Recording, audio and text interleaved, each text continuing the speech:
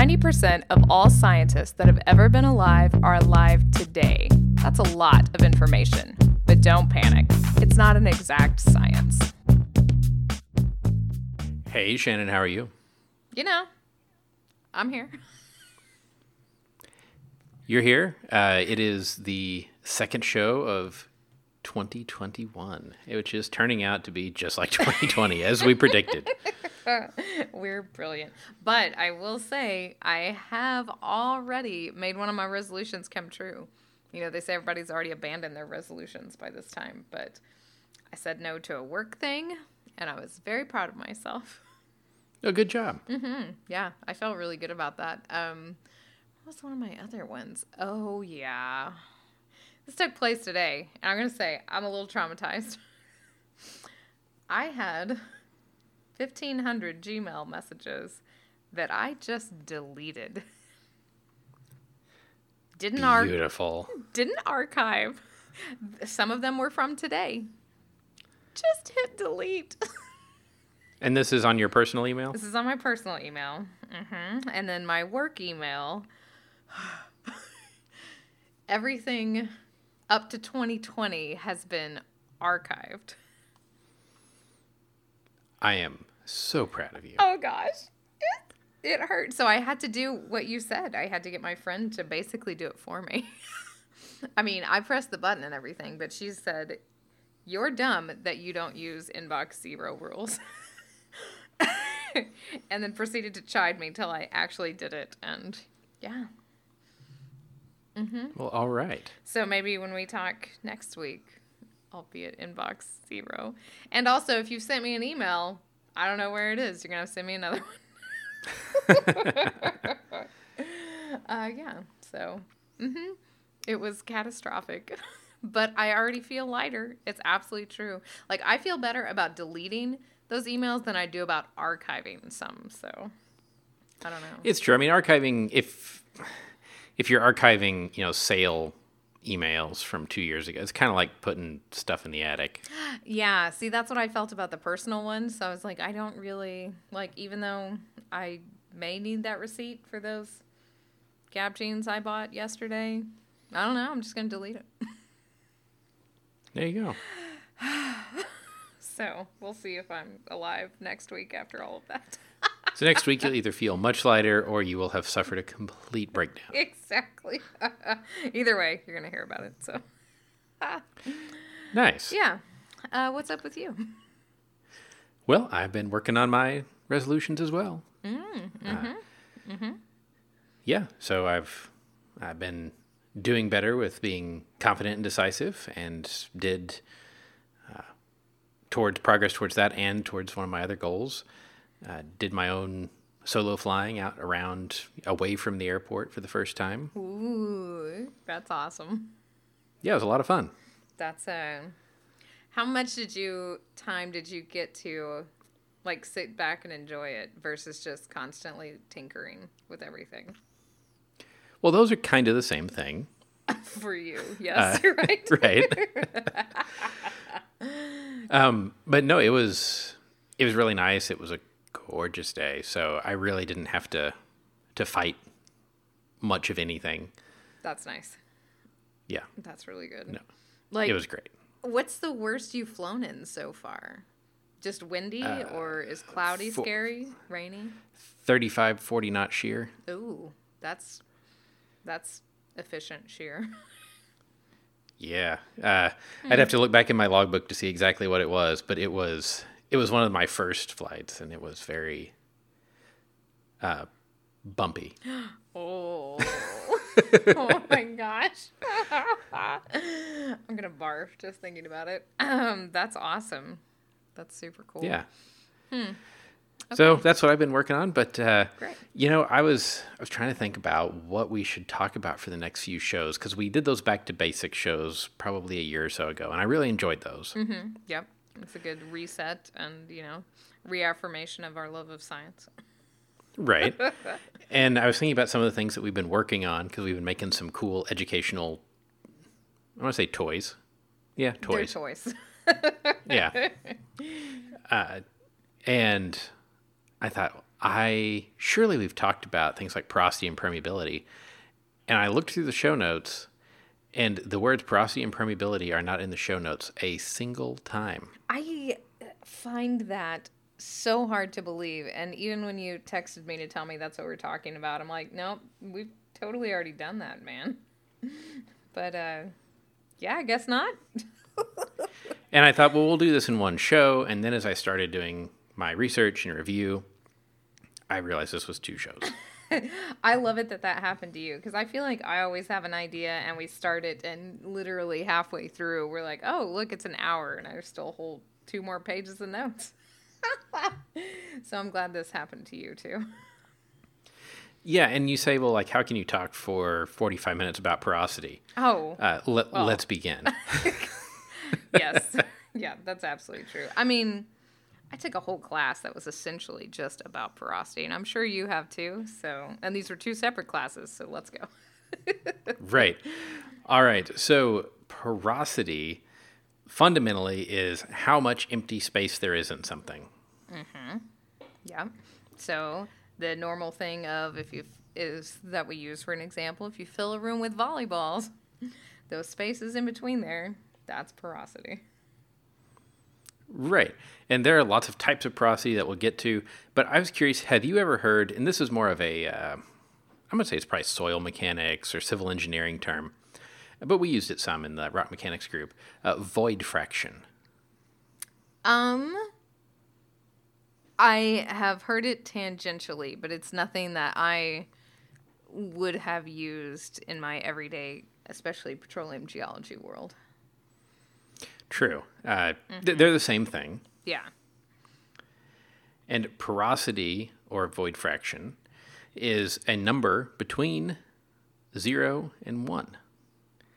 Inclusive. I like inclusive. 1. That's the empty room. I'll say if you don't have it, the porosity is 1. Yes, exactly. I like the word void fraction. I now like the word porosity too.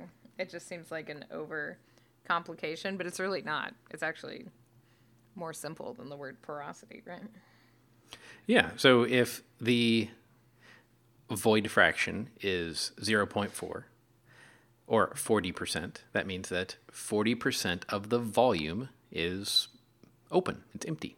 And that's Now, it doesn't mean empty of any material. It just means not the main thing. right. So in our case, not rock. Yes. Yes, exactly. Yeah. That's why you know about it, because it can be oil. Correct. And so I like to say, why do you want high porosity? And everyone says oil or gas. I'm like, or water, right? I mean, we have talked about aquifers, which we definitely would have talked about porosity and permeability. So I guess we just haven't done show notes for a while, right? We're professionals now, so we don't we don't ever take notes on this stuff. Yeah, so it could be water, it could be air, it could be oil, gas, a mixture of such. Right. And I've dealt with some systems where you're dealing with what we call multi-phase flow. So you've got fluid, gas, and solid, let's say, flowing through a pipe. Yeah. Well, the void fraction relative to what? Becomes an interesting question. But let's stick with the more basic porosity for now. I was going to say I didn't bring home my books, but there's definitely some reservoir characterization of those mixed phase systems where you get natural gas, that's gas, and then condensate, which is like the liquid part of natural gas, and it becomes a big deal. Anytime you hear the words multi-phase flow, you should shudder a little. No, I'm coming to love fluid dynamics. It's okay. It's okay. But it's true, but it's also engineer code for we're going to overbuild it and hope that was enough. So true. That is 100% true. Porosity is interesting, right? So obviously, well, not obviously. We're talking about sedimentary rocks mostly, but you can get porosity in other types of rocks, which we'll Granite get has to. porosity. Exactly, yes. I mean, it's less than 1%, but it's there. Oh, you can actually get pretty good porosity granite. And in California, well, that's one place I think of. Or in Colorado at our field camp, our aquifer is a granite. That's true. It is a very Gross granite. fissile, porous, fractured mess. Yeah, so that's fracture porosity, which is one of the types of porosity that we will get to.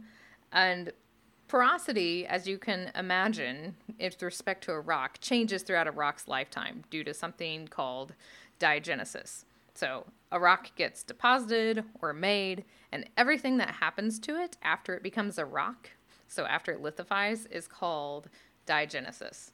And as you can imagine, that can really change the porosity that was first in the rock. Oh, yeah. But before we get there, that original porosity in the rock we call the primary porosity, and it's something that you almost never get to measure. Yes, because of diagenesis. Unless you have sand. Oh, it's the easiest and the best thing on earth, right? And that's the best thing to visualize, that primary porosity. You got sand on a beach, or if you imagine sand in a glass, or if you really want to do the experiment, you can buy one of your new experimental toys, right? And you can pour that sand into a glass and pour water on top of it, and that water goes into the sand, right? It doesn't stay on top. And that water is filling that void space, which is the primary porosity of that chunk of sand. And that's one of the ways that you can actually measure porosity. Mm-hmm. It's not hard, right? I mean, in this case, it's not hard. You can, and I've done this, we needed to know what the porosity of some Ottawa sand was that we were using for an experiment, and I put so many milliliters in a beaker and poured so many milliliters of water in and kept adding until no more water went into the sand, and it was within 1% or so of the published value. That's awesome. So you can also do fancier stuff, right? But that's an easy, cheap way that gets you very close.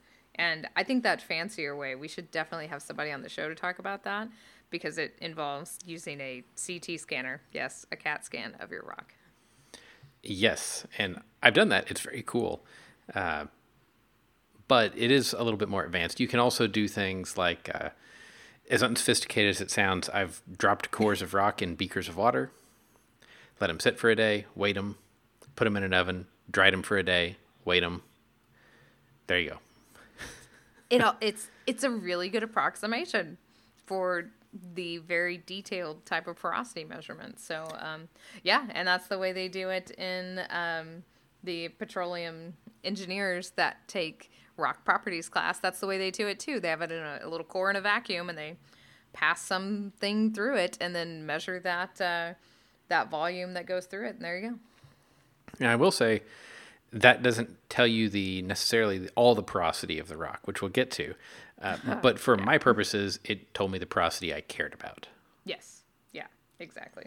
So primary porosity, very easy to envision, really hard to get in real life. Well, and, it's also, there have been some interesting articles about like that kind of suspended sediment right above the ocean floor. Oh. Saying like, this is a geologic thing that has 88% porosity. Because, I mean, if you think about a rock, it can't be more void than rock. Or can it? Right, exactly. Why not? Because then it's just sediment floating around, I guess.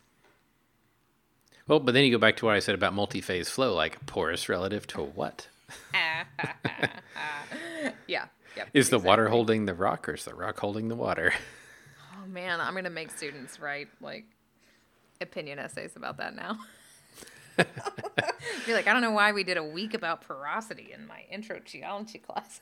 Well, as long-term listeners of the show know, and probably the short-term ones too, we neither one have strong opinions on anything.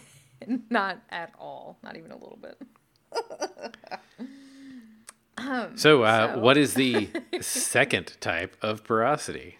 This is so hard to remember. I think it's secondary porosity. It is. And it's one that I have a little bit of a problem with some of the things they count as secondary porosity, but we'll get Oh, there. no. Okay. So this is closer to my wheelhouse, not like in my wheelhouse exactly, but this is definitely stuff that I look at. So, secondary porosity. Something's happened to the rock and you create a new void, basically, that is apart from that primary porosity void. The simplest way to explain this would be to think about if you have a carbonate rock and you say dissolve some of the fossils in it. Now, those spaces where the fossils were are now voids that can act as secondary porosity. Yes. And okay, so the two problems are one, secondary porosity only talks about things that make the rock porosity higher. Mm-hmm. You can also deposit things like cement in a rock. Mm-hmm. That's Yes. modification of primary porosity. Yes. That is true. Yeah, okay. Mm-hmm. And the second thing is most people count fractures as secondary porosity. 100% they do. Yes. I was surprised on this list of porosity types to see that as a secondary, or as its own type of porosity. Because I guess how I'm used to saying it is anything that isn't primary porosity is secondary porosity. So the distinction that I like to make is fracture, it's all about scale, right? Think about meteorology. Yes. The fracture porosity, to me, like, it's not a material property. Right. It's not a property of the rock. It is a property of the fact that a large body of rock has been fractured and cracked up, and there's stuff in those cracks. Right. But it's not a property of the granite. It's a property Right. of that formation. So it's not a thunderstorm scale effect. It's a mesoscale pattern. Yes. Correct. Mesoscale's like fronts, large scale fronts, jet stream stuff. Yeah, exactly. In case, you didn't know. So I thought it was, to me, they're a little different, but I also am a splitter, not a lumper. So there's that. Yes, there's that. So that's a modification of the primary porosity. So that is interesting because we would probably also call that secondary porosity. Which, I mean, strictly by definition, according to most textbooks, it is. Yeah. Yeah, exactly. And so fracture porosity is pretty simple to understand. You open a crack and it fills with stuff. Yep, exactly. So that's how you can get granites or metamorphic rocks that are aquifers. So they get all fractured up, water flows into those fractures, and just like I said, our whole field camp is the aquifer is the granite. So, and everyone that lives right around there. So, yeah. And there you it's go. the basis of things like fracking. Yeah, yes, exactly. So you're creating fracture porosity. That's what the frac part of fracking is. And you just do that by pressurizing the crap out of the rock till it explodes, basically. Yeah. And then you prop those fractures open with whatever you're pressurizing the rock with. Like this, John mentioned early Ottawa sand. So that's a sand that has a very specific set of, roundness characteristics to it. But that's often used in fracking too. So you put that sand in those fractures and you prop those fractures open and you just create a whole lot of porosity with that nicely rounded sand. Right. Yeah. All right. So you can also generate secondary porosity by, you mentioned dissolving things like fossils. Or you can dissolve big chunks of carbonate and make a cave. And we would call that vuggy porosity, which to me, counting a cave as porosity is the old, that's like the global scale weather pattern level here. Look, you said it's measured from 0 to 1, man. It's true. And, a cave technically at that scale is porosity. So Yes, that is correct.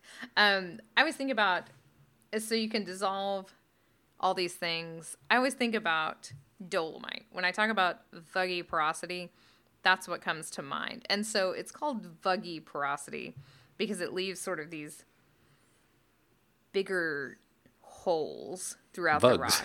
Yeah, that's the only way to describe it. It is. I know. I was like, how do I not use the word? So it leaves these bigger holes, whether that's a cave or dissolving of these macrofossils, so big fossils. I think about this a lot when I talk about dolomite because carbonate is CaCO3, right? And when you start to add a lot of magnesium in, you get dolomite. And there's a difference between the size of a calcium atom and the size of a magnesium. And you leave behind, when you replace the calciums with the magnesiums are a little smaller, so it leaves behind these holes. You get a lot of these vugs in dolomite. That's not the only thing, but I'm saying it's very common in dolomite that your porosity is this vuggy porosity. Right. Yeah. So you get bugs. Now we'll step away from the primary, secondary, and types of secondary into the two classes, I would say, of porosity. Okay. Which are open and closed. Some people apparently call them effective and ineffective, though I've never called them that. I've heard effective porosity quite a bit. I have never talked about ineffective porosity because nobody wants that. Right, you don't make money from ineffective porosity. Exactly right. So, what is open porosity? This is hard to me to describe without talking about pore or permeability, because that's what I sort of think of. But that's not. I mean, it is what it is. So, if you've got all those. Oh, no, I disagree. Well, okay. It is not what it is. It is what we would talk about in the oil industry. So you want effective porosity is the stuff that the pores that can actually like flow, right? The stuff that you can get to. Yeah. Yes. But there's a lot of things you can't get to. Right? Right. And so even if it's a dead end, it's still effective because it's storing liquid that you could get. It's storing things that if I put that sample in my oven, I could evaporate. Right. Yes. So it's in there. Yes. But you can't, get it out. Right. Well, so that would be closed porosity. So closed or ineffective porosity is stuff where that pore is totally closed off on all sides. Right. Due to a lack of permeability. Chicken Sometimes. and egg. Okay. Sometimes. We'll talk about the relation of porosity and permeability more next week. I know. See, that's why I can't divorce these two things in my mind, which, I try to be really careful when you talk about this because porosity doesn't equal permeability or the opposite, not at all. But when you're talking about open or closed porosity, it is talking a little bit about accessibility and flow. So bubble wrap, closed porosity. Yeah. Yep. Thank goodness. Rice Krispie treats, open porosity. Delicious and effective. Right. Wow. So you guys call it open and closed. Yeah, I only really call it effective porosity. That's funny how we're both geologists, but okay. Jargon, man. So much jargon.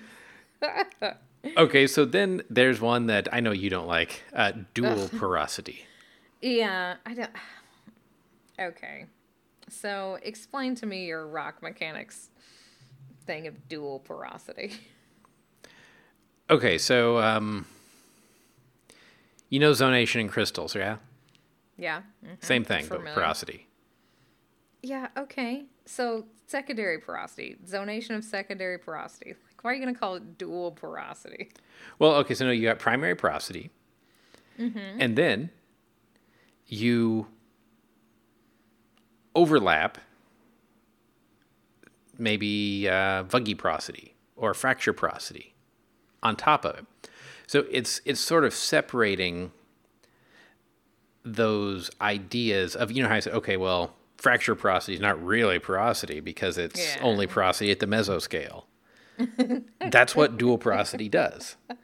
It says, well, you've got the material porosity, and then you've got the porosity of the reservoir, and they both make up the porosity that is the water you can suck out, but they're different things.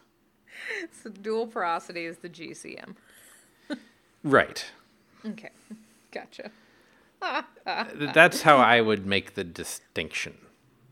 See, and I would just say it has both primary and secondary porosity. This feels like an engineering problem. Like, this is the flow problem, right? So those two things is breaking are it down into different systems that we can model. Yes, yeah, exactly. So this has more to do with the flow of the systems. Well, it doesn't have more to do with it, but the definition saying there's dual porosity means you can't compartmentalize both of those with one flow equation. Well, and imagine, okay, you've got the exact same reservoir, but one of them is just a sandstone that's got a lot of hydrocarbon in it, and the other one is a sandstone that's got a lot of hydrocarbon in a fault zone. Yeah, right. That's the one you want to go for because it's got that dual porosity. It's going to be a lot easier to access and be able to store a lot more per cubic meter. If that fault is acting as a conduit and not a barrier to flow, yes. Well, yeah, details. Sorry, it's a porosity show. You're right. That's the one you want to go for. Okay, yeah. And not arguably, this is the interesting one, right?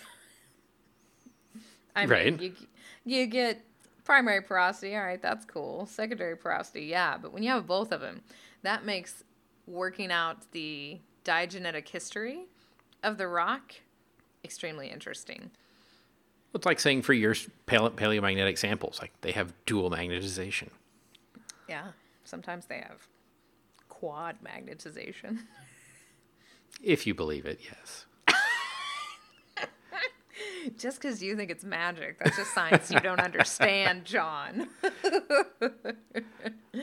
What other types of porosity could there possibly be? So now we're actually going to get to the scale argument, finally, but not at the scale that I've been talking about. Yeah. Micro, meso, and macro porosity. So great. Just take Greek, kids, right? Right. Micro is such a tiny, pores smaller than 2 nanometers. Like, our SEM can't even really resolve that. And in earth science, we don't care about it. I mean... It is... So, the microporosity scale, you are literally limited by atomic diffusion. Yeah, that's true. Because the pores are so small. Yeah, that's true. So it is effectively, for geologists, closed. Yes. 100% for petroleum geologists, yes. Now, where you do care about things like that are in metal. Because metal's just another material. You go buy a bar of steel, it's not solid steel. It has porosity. Mm-hmm. And it is micro porosity. Because that's why your steel doesn't, that's why your metal roof building doesn't leak. Well, okay, it might.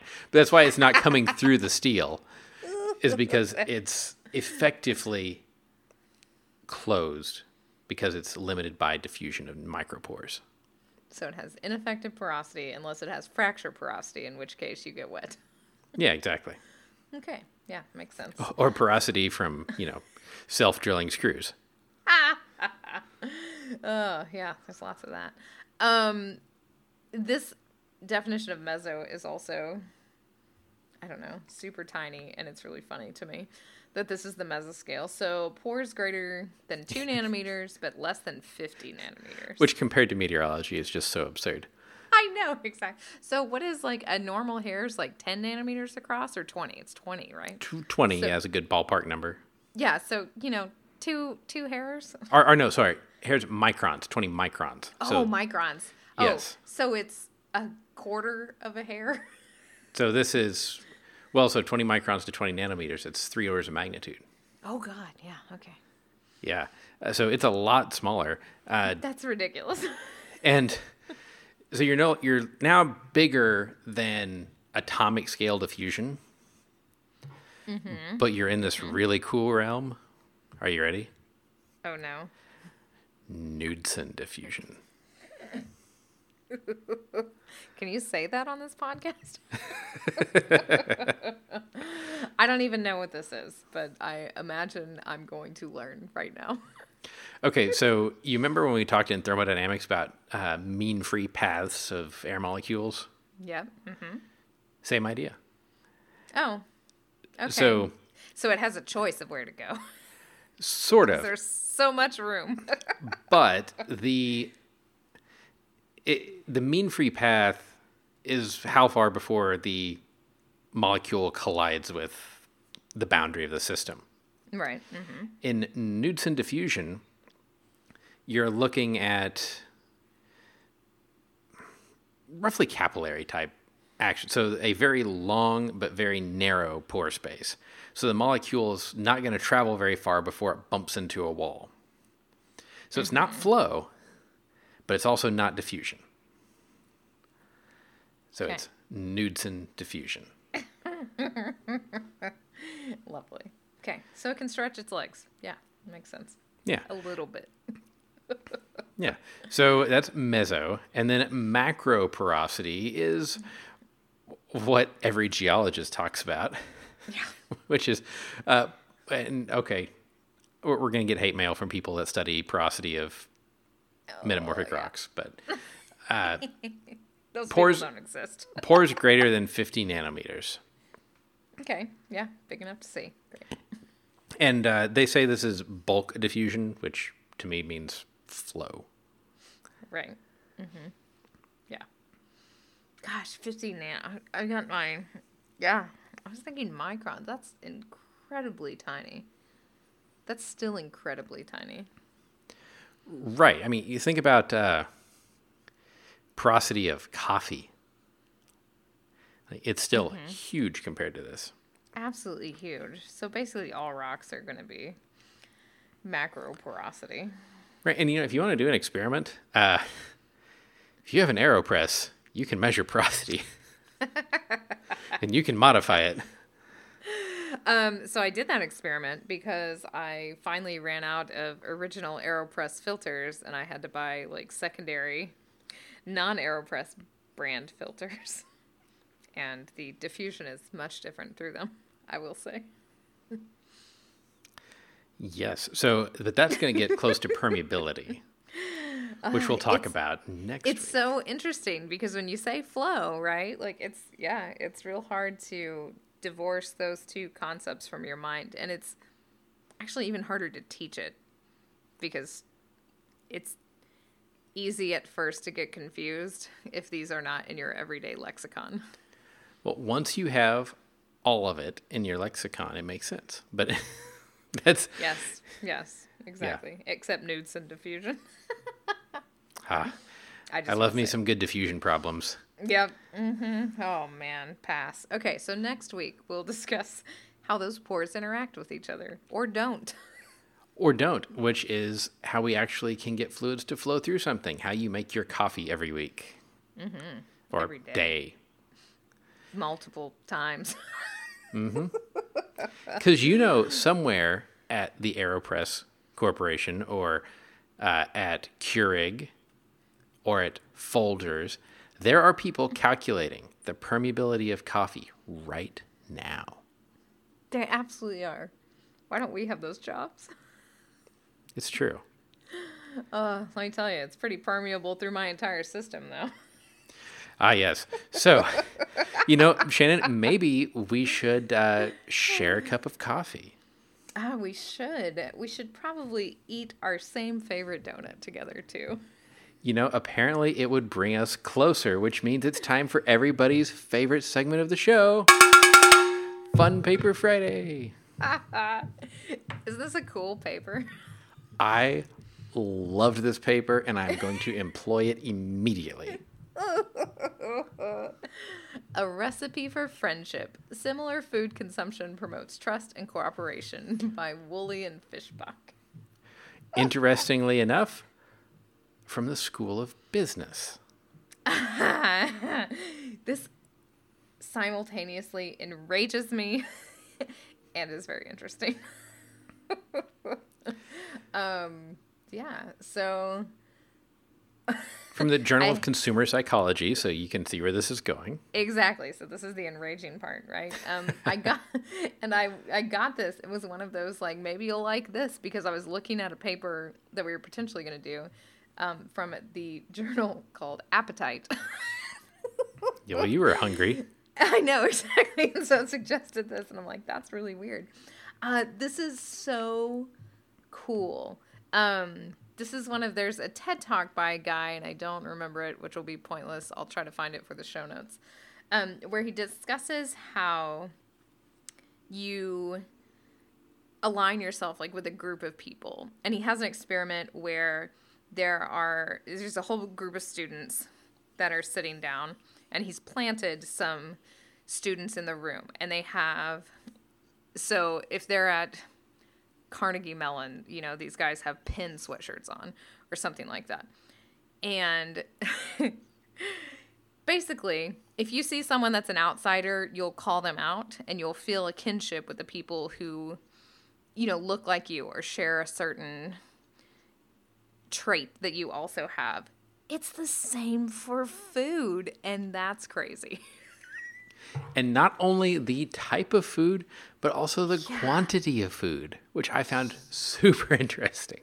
I think these methods were the coolest things how cool, right? These were some really cool things. So they had several hypotheses in here that they tested with a bunch of different really cool experiments, although they were very stingy. No kidding. 50 cents for some of them? And it seems like it would have taken a long time to do this experiment. Like, I can't remember whenever I was ever paid less than like $10 for an experiment. I was wondering who this was funded by, like grandma or... Because from what I can tell, none of these studies cost more than a few $100s. I know. 50... Oh, gosh. Okay, so their hypotheses were as follows. Similar food consumption increases trust and cooperation between strangers. An increase in closeness and liking mediates the effect of consuming similar foods on increased trust and cooperation. Similar food consumption serves as a stronger cue of trust compared with other incidental similarities. So strange. And these methods, I mean, you said they were cool. A lot of psychology experiments are bait and switch. These were amazing. Exactly. So I've done several of these, and I never followed up. And I think, what was I actually being tested on? Right. You know what I mean? I do those eye tracking things, and it's there was no way the thing I was being tested on was about eye tracking. It was about something else. I'm was it how many times I touched my hair or did something weird like that? And most people don't know that this is a common practice unless you read psychology journals. Exactly. Then you go in there and you're like, what are you doing? I remember when I had to play this weird video game, and it was super fun. And she goes, you can actually still keep playing this online afterwards. Here's where you go, and you can just play it. It's real cool. And I'm like, is this the actual part of the experiment? How many times I log on to play this? Right. Which I did all the time because it was real fun. Okay, so the first thing that they wanted to see was if you're eating the same thing as someone, does that increase trust and closeness? And so they're giving people food, right? So either these people were eating similar or dissimilar food as their partner. They're partnered up with somebody. And then they play this investment game. And so you get assigned to be an investor or a funds manager. This seems so elaborate and interesting. And so as the investor, you get to choose how much money you give. And then as the fund manager, you get to choose sort of how much money they make. There's a lot of rules in here, though, right? There are, but the bulk results were if you were eating similar foods, you're more likely to trust each other and be better to each other. Right. So if you were to, the investors got $3 and they chose how much of that $3 they could keep and how much they could invest. And so if they invested more, both themselves and the fund manager would walk away with more at the end of the experiment, right? So trusting would be investing more. And that happened more when you ate the same thing as the fund manager or funds manager that you were paired with by a significant amount. Well, and now think about it. How many times have you said something about a food and somebody like, let's say a used car salesman to be the classic example here, break out the white shoes, would say things like, oh, that's my favorite food. Yeah, exactly. And it's like it wasn't about the food. It's so, yeah. So if they ate the same food, the mean of what they invested was $2.40. And if they ate different foods, it was $1.86. That's significant. Yeah. And I'm wondering if this is, like, was this known but not quantified in the fact that you always take clients out to lunch? I think so. We'll get to the end and we can discuss this. Yeah. Okay. So we have still more experiments to do. Right. So that was the first one. That's super interesting. So you trust someone if you ate the same things. And also, this wasn't like a choosing. Like, they didn't get to choose what they ate, right? They were served what they ate. So it wasn't like it was, oh, gosh, we must have so much more in common, right? Maybe this is why people have things catered in. Anyway, let's keep going. Yes, keep going. So, study 2. All right. So, study 2, we're trying to find if similar food consumption improves negotiation outcomes. Okay. Mm-hmm. And so here, you are negotiating between a hourly wage union leader and a manager. And so you're exchanging bids for what the hourly wage will be. And there's a strike period that the manager wants to minimize. So the manager wants to minimize strike and minimize the amount he pays, maximize profit. Mm-hmm. Whereas the union leader wants to maximize their profit. Mm-hmm. Okay, so they did the same thing of getting everybody in the lab. I'm kind of curious that, that a lot of people got weeded out because they knew each other. Yeah, I thought that was funny too.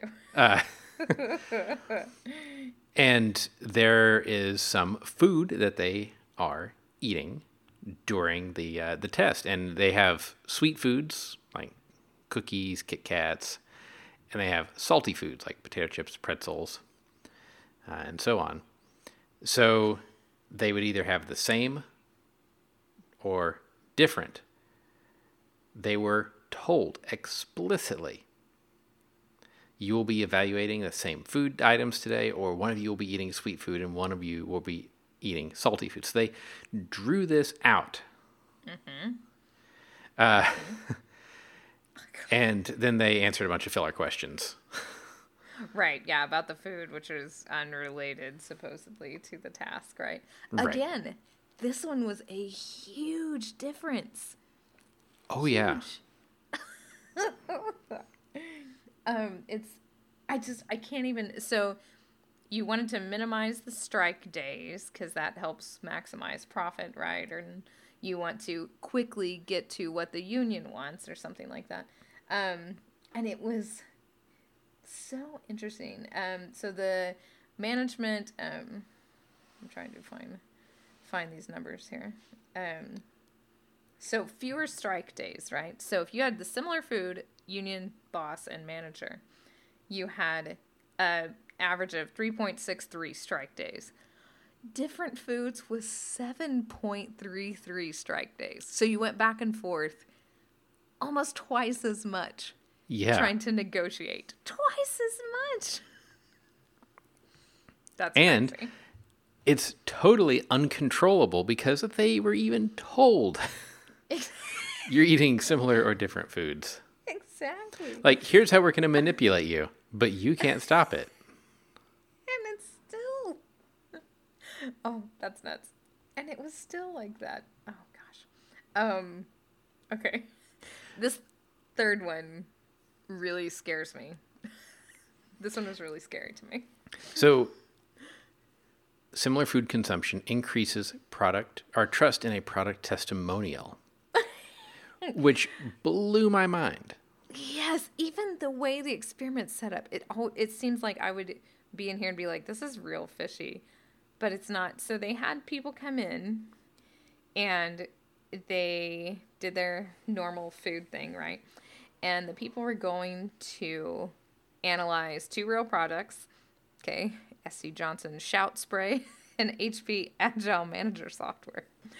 And what they did was they had actors who were actually research assistants were reading real customer reviews of these products, but they were doing it in a YouTube style. So like they're doing a product review on YouTube. So therefore they had food, and it was either similar food, Kit Kats, which obviously someone loves, or Right. grapes, to the people who were watching the reviews. And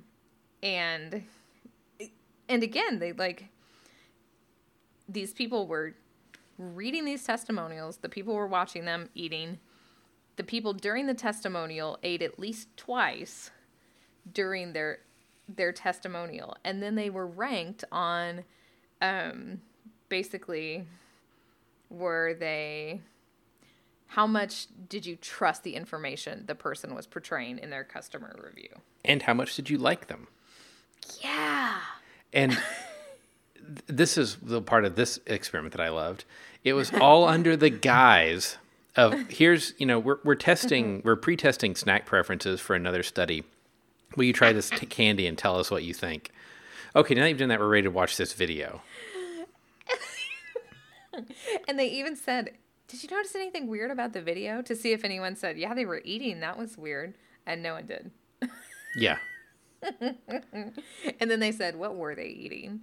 Like, oh, yeah, what were they eating? And 98% of the people correctly identified what they were eating, just to check that they were paying attention. And Product again, placement works. yeah, and it's a huge, like, they very much trusted the people who were eating the same things they were eating. Well, like, why do you put Coke or Pepsi in a television show? Because people are watching it on their couch, potentially drinking a Coke or a Pepsi. Yeah. So, people eating in ads that aren't even related to food makes you like and trust them better. Yeah, so any coffee brands, if you want to sponsor the show.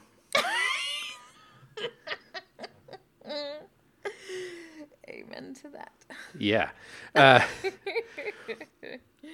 All right, and then the fourth study. Similar food consumption effects on inferred trust, which this one was odd. This one was odd. Yeah, so they wanted to see, is it really just food or is it something else? It's what I was sort of talking about at the beginning. Is there something else that can like bring you together? And so they did food consumption or like wearing similar, is it colors? Shirt Of colors. shirts. Yeah, wearing similar shirt colors. Right. Gosh, it's so strange too. And though. the shirt color didn't really make a difference, but the food did. And one interesting point that they make in here. Mimicry is not what we're talking about and is not good. Right. If you order a Supreme pizza, I should not also say, oh, I would like a Supreme pizza too. I should say, I love pizza. I like Canadian bacon and pineapple, please. And if you order a large, I should order a large. If you order a personal size, I should order a personal size. Not that I would ever do that to Canadian bacon and pineapple. I just want to get that out there. I'm not that kind of What, put it person. on pizza? Yeah, you monster. I know, me either. Anyway, yes, because those are different. Yeah. But, if you order something beefy and mid-size, like I should probably follow suit instead of ordering, a small bowl of lentil soup. Yeah, because I'd mock you, and there's all kinds of psychology papers about that. So I think this is really interesting because, as I mentioned earlier, we all know about taking people to lunch like a customer. It builds relationship. You get to talk. But there's something about food. It's different than politics or religious views. Mm-hmm. Everybody loves food. Yeah. And apparently we love and trust people who love the same food we do. Because we think they have good taste. Exactly. Literally good taste. Yeah, I got it. I mean, it's kind of how the origins of this podcast. It's true. I couldn't. Dark beers. Yeah, exactly. I can only do chicken tenders like one meal every couple of weeks as opposed to your 3 meals a day, but... 2. Yeah, we had fish and chips sometimes too. Chick-fil-A didn't have the chicken breakfast biscuits at that time. Thank God. Oh, man. Yeah, this was super interesting.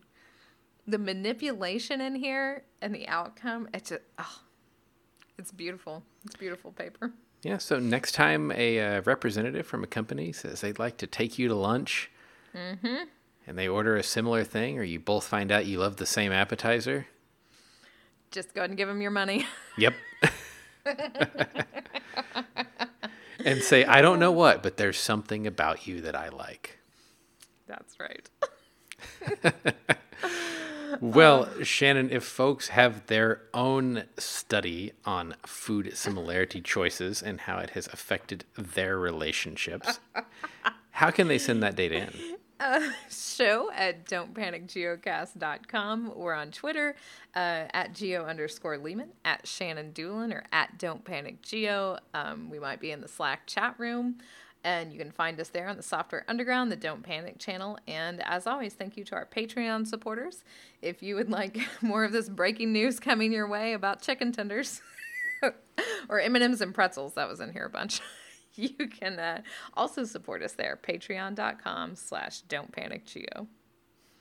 And even though chefs everywhere think about what they're going to put in our food when we say it, until next week, remember, don't panic. It's not an exact science.